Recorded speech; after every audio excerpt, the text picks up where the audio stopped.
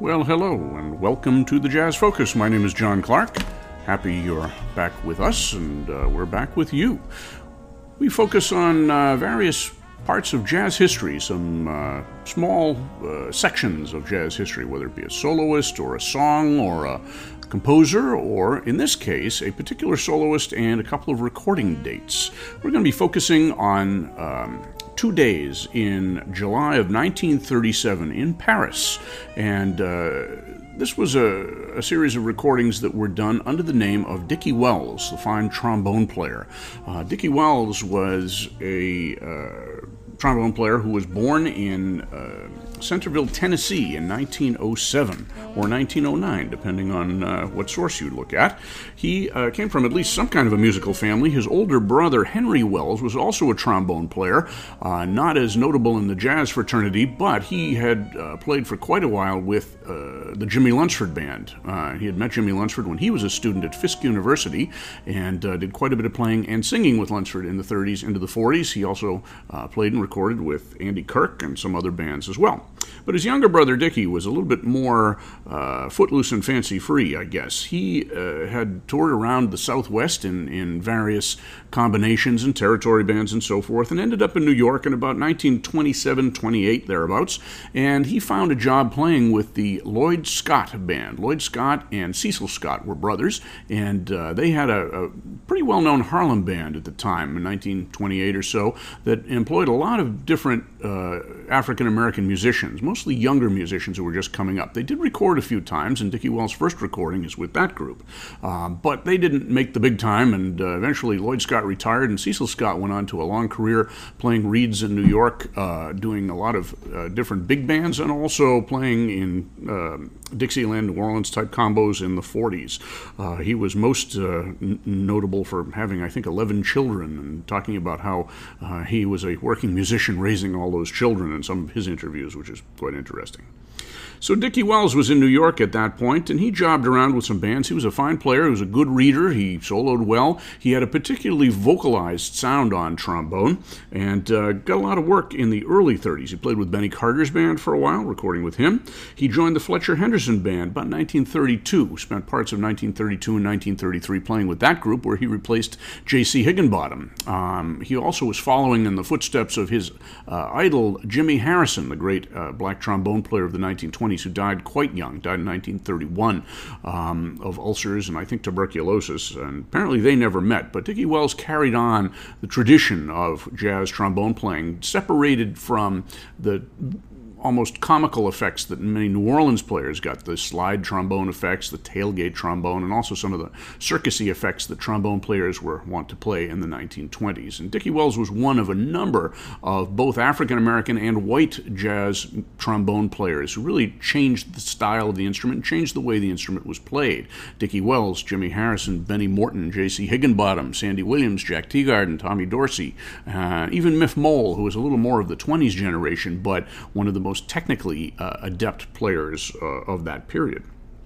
So after leaving Fletcher Henderson, Dickie Wells, eventually joined the Teddy Hill Band. Teddy Hill was a tenor saxophone player who had played in the Louis Russell Band in the late 1920s, early 30s. He founded his own band and then later went on to develop as a businessman. He had a restaurant called Minton's in Harlem, which was, of course, one of the incubators of bebop, and he was the proprietor there.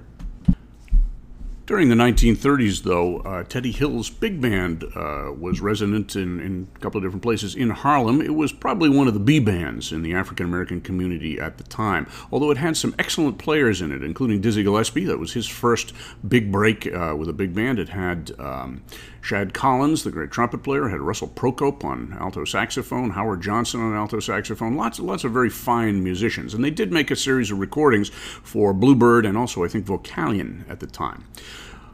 Where our story comes in with these recordings was with the Teddy Hill Band, which was on a tour to Europe. It went to Europe in the spring and summer of 1937, and Dickie Wells at the time was the primary soloist of the group, and Hugues Panassier, the French jazz critic and promoter, was impressed with Dickie Wells' playing and set up two recording sessions, one on July 7th and one on July 12th of 1937 in Paris. And he assembled an interesting group. It sort of shifted around during these two dates, but it featured part of the brass section of the Teddy Hill Band. It had Bill Dillard and Shad Collins, about whom more later, on trumpet. They were two of the three trumpet players in the Teddy Hill Band. The third trumpet player was Dizzy Gillespie, but Panassier did not care for Dizzy Gillespie's playing, and apparently neither did Bill Dillard or Shad Collins. Gillespie, in his autobiography, said it wasn't a comfortable time playing in that band because the older musicians hogged the solos and wouldn't give him a chance and so forth. That's something that younger musicians frequently complain about. So he was excluded from this session. Replacing him, however, was an American expatriate, an African-American trumpet player named Bill Coleman, who was a superb jazz player. And we'll talk more about his life when we get through the first few tunes. He had landed in Europe in the early 30s, 33, 34, made quite a few recordings, and he stayed there with a few trips around the world until about 1939 or 40 when he returned to the United States. So we'll be hearing quite a bit from Bill Coleman. Of course, you have Dickie Wells on trombone. In the rhythm section, in this first three recordings we're going to hear, are, of course, the great legendary gypsy guitarist Django Reinhardt, who had been playing with the Quintet of the Hot Club of France in Paris from about 1933 until this point, 1937. It was probably the premier European jazz group. It was a group that Americans were listening to and being influenced by. And of course, today there's something called gypsy jazz, not a great term for that, or jazz manouche, I suppose, which has some pejorative connotations, but it's music that grew out of the style of Django Reinhardt and the Quintet of the Hot Club of France. It's, if anything, more popular today than it was back then. On bass and drums are the bass and drummer from the Teddy Hill Band, Richard Fulbright on bass and Bill Beeson on drums. So we'll talk about some of these musicians as we go along, but we're going to listen to three tunes right now. The first three tunes recorded on July 7th, and this is, as I said, kind of an unusually balanced band with three trumpets, a trombone, guitar, bass, and drums. And we're going to hear three jazz standards, which are arranged to a certain degree. You have the three trumpets playing parts, so somebody did a little bit of writing here. I don't know if maybe they were cut-down versions of the Teddy Hill band arrangements of these tunes or not. I have no idea, but they do hold up very well. We're going to hear the Bugle Call Rag, which in 1937 was already pretty venerable, having been written, composed, recorded in 1922 by the New Orleans Rhythm Kings, who generally get composer credit, some of whom do anyway. Then we're going to go to a standard tune that was a couple of years old at that time, Between the Devil and the Deep Blue Sea by Harold Arlen and Ted Koehler. And we'll end up with the George Gershwin standard, I Got Rhythm. So these are our three tunes, Bugle Call Rag, Between the Devil and the Deep Blue Sea, and I Got Rhythm by Dickie Wells and his orchestra.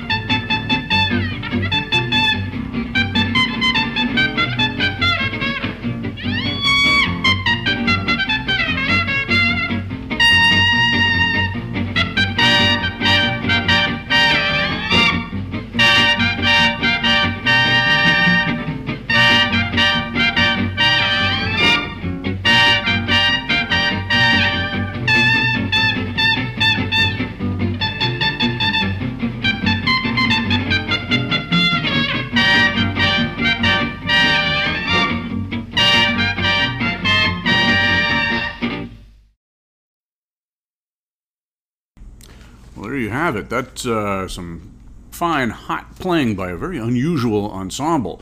Led by Dickie Wells and put out under his own name, he actually gets very little solo space in there, but we're going to rectify that coming up very soon.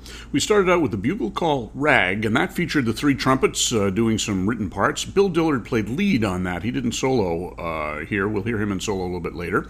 We heard a series of breaks, as usually happens with the bugle call Rag. I believe it was Bill Coleman who took the first three, and Shad Collins who took the second three. Coleman had a lighter sound. He was a very elegant player, but had quite a wide range and a great sense of shape to his solos. Collins was a hotter player and tended to bite a little bit harder on his notes, I suppose. When he went to the Count Basie band, Shad Collins, which he did after he left this group, he was a good kind of a foil for Harry Edison, Sweets Edison. Sometimes it's a little hard to tell the two apart in different recordings. So we had that. Then we had Dickie Wells playing a whole chorus on the Ole Miss strain of the bugle call Rag, and then Django Reinhardt gets a solo as well. Following that, we went to Between the Devil and the Deep Blue Sea, which is really a feature for Bill Coleman more than any other. Dickie Wells got a little bit of melody statement here and there, but not too much. But Coleman got a marvelous full chorus solo, broken up by an 8-bar bridge done by Shad Collins, although Coleman does the solo on the bridge on the way out. And then finally we just did the jazz standard I Got Rhythm, and that had some fine ensemble parts as well, with Bill Dillard playing lead. We had Bill Coleman playing the first and second choruses, getting two full choruses on that. He was sort of a guest star. He was very well thought of among European jazz musicians, both black and white, and he did very well over there. He played with Willie Lewis's Entertainers and a number of other very fine European jazz groups. He ended up, towards the end of the 30s, going on an extended tour. He and the pianist Herman Chittison went together to play in Egypt, and then to India, and then I think back to Egypt, and then finally they came back to France, and both of them saw the handwriting on the wall with the rise of Hitler and the specter of World War II on the horizon, and they both came back to the United States in about 1940-41 and continued their careers there. Although notably, Bill Coleman returned to France after the war. He found the racial climate much more pleasing. He didn't encounter the discrimination and the racism that he did in the United States, and he lived the rest of his life there, making frequent recordings with visiting American stars and also with groups of his own. So after I Got Rhythm, we're going to go now to the second date. I'm going to go out of order here a little bit rather than doing this in disco order. I want to hear a little bit of Dickie Wells. So we're going to hear the three tunes that he recorded at the end of the July 12th session. This was done with a smaller group. The first one is called the Hot Club Blues and features Bill Dillard on trumpet, we'll hear him playing, and saxophonist Howard Johnson. Howard E. Johnson, whose nickname was Swan. Not to be confused with the baritone sax player and also the tuba player who played with the World Saxophone Quartet in the 70s and 80s, Howard Johnson. This Howard Johnson was born in Boston in 1908. He lived to 1991, nice long life. He was playing, of course, with the Teddy Hill Band at this point. He was a good lead alto player. He'd ended up in New York in the late 20s and played with a series of bands that were not terribly, or are not terribly well known now, I should say. The Fess Williams Band, also one of the bands that James P. Johnson led at the time. He played briefly with Benny Carter before going with Hill and staying with him for quite a while. He was with Claude Hopkins in the early 40s, and he actually played lead alto for Dizzy Gillespie's first big band, the Bebop Band. Gillespie liked his playing. He remembered him from, I guess, fondly from the Teddy Hill days, and he respected his musicianship. Howard Johnson, in a reminiscence, said that he'd never been in a band with so many musicians who were such poor readers as with the Dizzy Gillespie Band. But he can be seen on some of the videos, soundies or what have you, that were made in the 1946-47 period of that Dizzy Gillespie Band. He ended his life playing with the Harlem Blues and Jazz Band, a very interesting group of Harlem veterans who are reunited in the 1970s and played festivals and concerts and so forth, and always sounded wonderful. Not included on this session of July 12th was Django Reinhardt. I don't know if he wasn't invited or just didn't show up, which wouldn't be out of character with Django. We do, however, get to hear the guitar of his associate, Roger Chaput, who played with the original version of the Quintet of the Hot Club of France. I believe he had moved on or was about to move on into some other groups at this point. He was a French guitarist who was well known in Paris at the time. His Dates were 1909 to 1995. Not known as a soloist, but we'll hear him a little bit here. We also have the pianist of the Teddy Hill Band, Sam Allen, who had played for silent movies and did quite a bit of work after he left Teddy Hill with the Slim and Slam group, Slim Gaillard and Slam Stewart, which was a popular sort of jazz novelty rhythm and blues group of the 1940s. He also played with Stuff Smith. We'll hear Bill Beeson again on drums.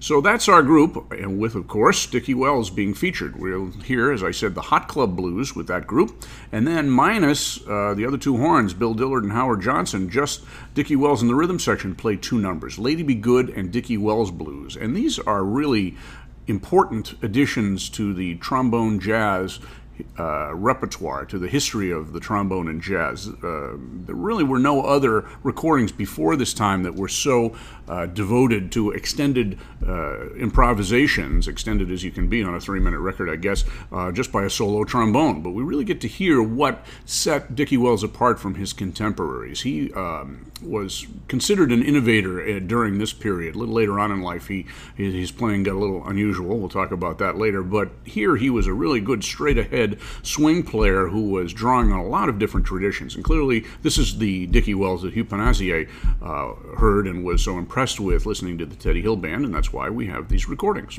So, we're going to listen to Hot Club Blues, Lady Be Good, and the Dickie Wells Blues.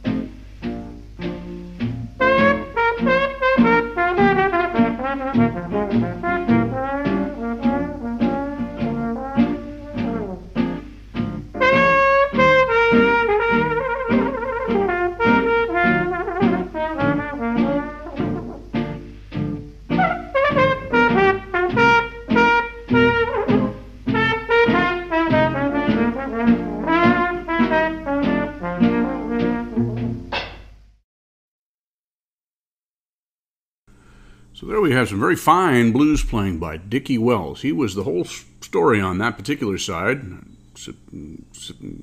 appropriately called the Dickie Wells Blues. He's listed as being with the rhythm section of Sam Allen on piano, Roger Shaput on guitar, and Bill Beeson on drums. I don't know if there's any piano on there or not. If it is, he's very much in the background. Definitely guitar and some drums in there, and just a sequence of gradually building blues choruses by Dickie Wells. And before that, we heard, with the same group, although definitely with Sam Allen in this case, we heard Lady Be Good.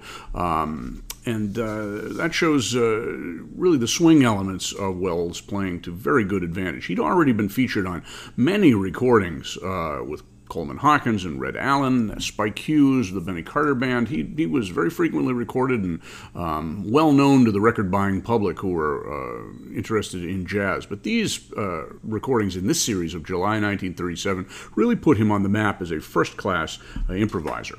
After he went back to the United States later in 1937, he played a little while longer with Teddy Hill, but he joined the Basie Band, Count Basie's relatively new band, in 1938, where he became known for his very witty solos. He and Benny Morton were the trombone team there, and they both played trombone solos. Morton was more of a lead player, although he was an outstanding soloist as well.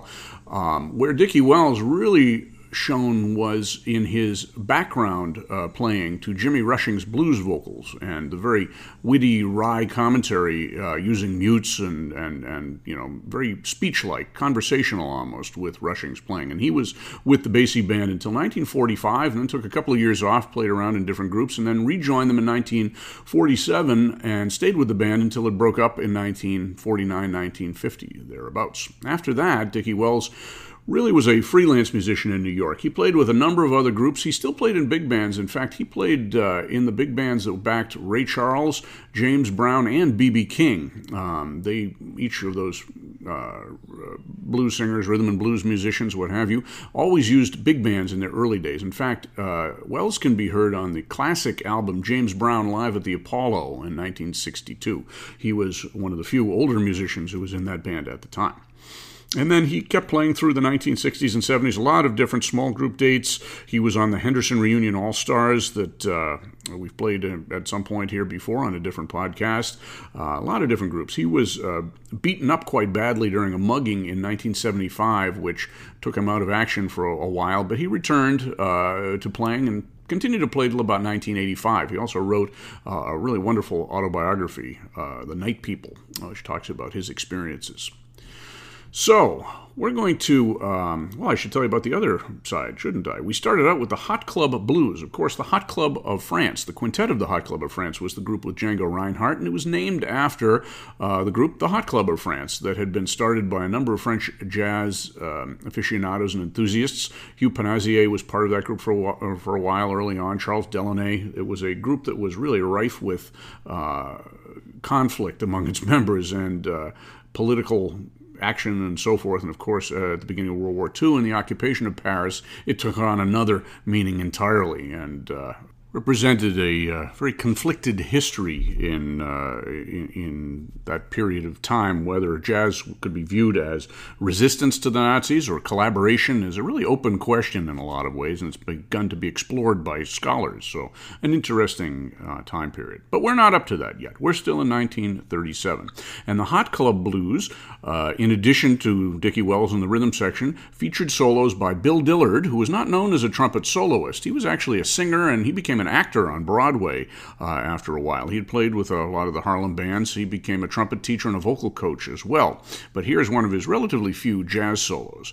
And he is followed by Howard Johnson. Howard E. Johnson, we mentioned, whose nickname was the Swan. He had grown up in Boston, in South Boston, as a member of the group of saxophonists who came out of that area, included Johnny Hodges, Harry Carney, and Charlie Holmes. So some very fine African-American saxophone players who all played in a similar way with a very big, round sound. Think of Johnny Hodges there. And we just heard a little bit of Howard Johnson playing in that style. I don't know if he was related to Johnny Hodges or not. As I said, his nickname was Swan, and Hodges' mother's maiden name was Swan. So I don't know, maybe just a coincidence. So we're going to be hearing from Howard Johnson on the next series of recordings as well. These are three recordings that go back, actually they started out the July 12th date. So we have the same rhythm section, Sam Allen, Roger Chaput, and Bill Beeson, along with Dickie Wells on trombone. We have Howard Johnson on alto sax, and the other two trumpet players, not Bill Coleman, but Bill Dillard and Shad Collins on trumpets. And we're going to hear three tunes, two jazz standards, I Found a New Baby, which was by Spencer Williams, followed by Dinah by Harry Axt, already a 12-year-old tune that was a jazz standard, and we're going to follow it up with the Nobody's Blues But My Own, another Dickie Wells blues composition. And on that one, you're going to hear Wells use his own invention, which was called a pepper pot mute. I don't know what a pepper pot was. I guess it was a metal container of some sort, and he adapted it by drilling holes in it and assembling it with wire and paper inside, so it got a very interesting sound that was very characteristic to his playing, and we're going to hear that on a tune called Nobody's Blues Either But My Own or Not My Own. On some of the record labels I've seen, it's called Nobody's Blues Not My Own, and on some others I've seen it cited as Nobody's Blues But My Own. So we'll just call it Nobody's Blues for now, a tune by Dickie Wells. So our three tunes coming up, I Found a New Baby, Dinah, and Nobody's Blues.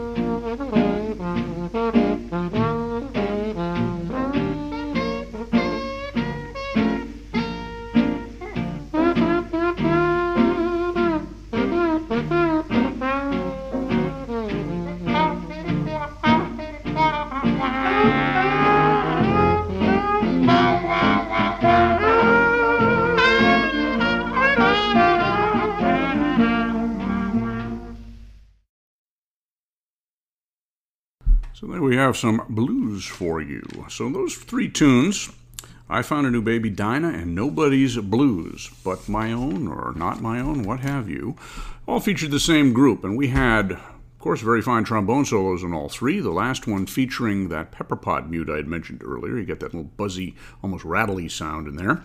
We heard solos from alto saxophonist Howard Johnson in there, and you get a sense of that style that he played in that was in common with him and Johnny Hodges and Charlie Holmes, the great alto player with the Louis Russell Band of the 1930s as well.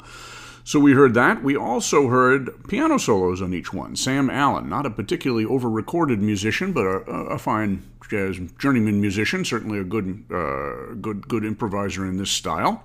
We also heard trumpet solos on each. I believe it was Bill Dillard who played the trumpet solo on I Found a New Baby, and Shad Collins on Dinah. And my best guess is that it is also Shad Collins on Nobody's Blues. You have that plunger-muted style in which he quoted Black and Tan Fantasy, the Duke Ellington tune. I think that was probably Shad Collins in there. So those are three small group tunes. We're going to end up with the last three. There were 12 tunes recorded overall on this particular date, or these two dates in July of 1937, featuring Dickie Wells. This next one will round out the session of July 7th, and it will be the last three tunes on this particular session. And instead of the three trumpets, we're down to one, and we have Bill Coleman this time, who was probably the best jazz trumpeter of the group we just heard, and really one of the most underrated jazz musicians of the 30s, I think. So he's going to be featured extensively, as is Dickie Wells, because they're the only two horn players. We're also going to hear Django Reinhardt quite a bit. He's the only chord player, and will be doing solos as well on guitar. Richard Fulbright on bass, Dick Fulbright, and Bill Beeson on drums. Now, Fulbright was, as I said, a member of the Teddy Hill Band from the mid to late 30s, and then he just really did job sessions after that. I don't think he was affiliated with any other well-known bands following his time with Teddy Hill. He lived until 1962, 1901 to 1962. Bill Beeson had a long life, 1908 to 1988, and after playing with Teddy Hill, he was given the very unenviable task of replacing Chick Webb in his own band. After Chick Webb died, they needed a drummer who could kind of play like him, and Bill Beeson got the call and stayed as the drummer in that band from 1939 through its first few years tenure with Ella Fitzgerald as its leader. It became Ella Fitzgerald and her famous orchestra, and he recorded with her extensively at that point, and then went on to some other bands after that. So the three tunes we're going to hear right now are Sweet Sue, Hanging Around Boudon, and Japanese Sandman. So Sweet Sue was a tune from the late 1920s, 26, 27. It was a pop tune that came to be a jazz standard.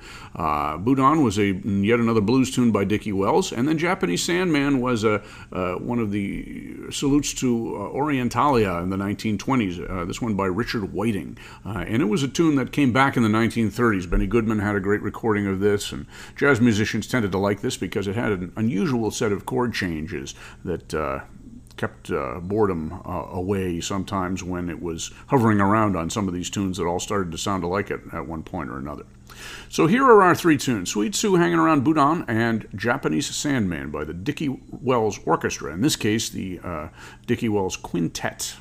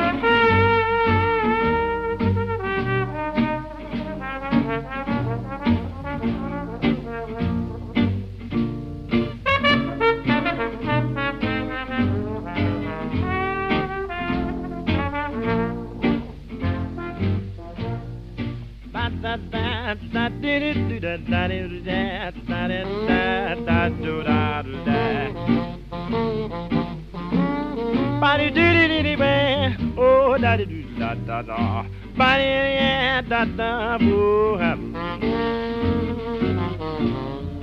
My red and da da da da da.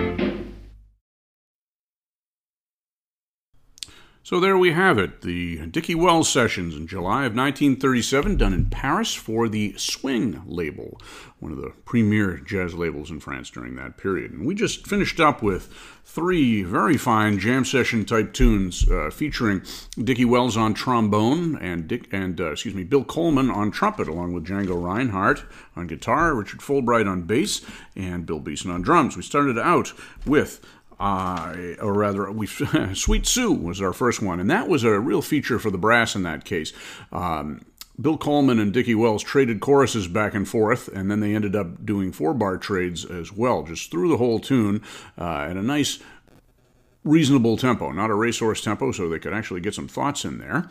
We followed that up with a Dickie Wells blues called Hanging Around at Boudon, which featured Django Reinhardt on a good blues solo, along with the 2 brass players, and an interesting little segment where we had a scat vocal, I believe by Bill Coleman, with Dickie Wells playing that pepper pot mute underneath him, sort of a warm-up for what he would do behind Jimmy Rushing with the Basie Band a few years later. And then we ended up with a solo on that pepper pot mute by Dickie Wells. And then we finished up the program with The Japanese Sandman, a nice bouncy performance, again with solos by Dickie Wells, Bill Coleman, and Django Reinhardt. So I hope you've enjoyed this program. This has been a neat dip into the past for me. These were recordings that I listened to a long time ago. I loved Howard Johnson's playing. This is one of the few opportunities during this period to hear Howard Johnson's solos at length. Indeed, really, to hear any of these musicians solo at length. In America, there were not too many recording opportunities for these musicians to play just straight-ahead jazz in a jam session format the way this session, or these sessions, were. So, very good to have these. So we've been listening to the Jazz Focus. You have been listening to it. I've been talking most of the time. My name is John Clark. Happy to be with you. If you are so inclined, love to get your sponsorship here if we're on Anchor.fm or any of our other spots, Spotify, Apple Music, many of the other places that are carrying us. There's a place to sponsor this podcast. Hope you consider doing that. If you'd like to get in touch with us and suggest other topics for future Jazz Focuses, foci, send me an email. Take a look at our Instagram and Facebook pages under my name, John Clark, or my band's name, the Wolverine Jazz Band. Get to me through there. So, hope you've enjoyed the program, and have lots more coming up, and we'll see you on the other side.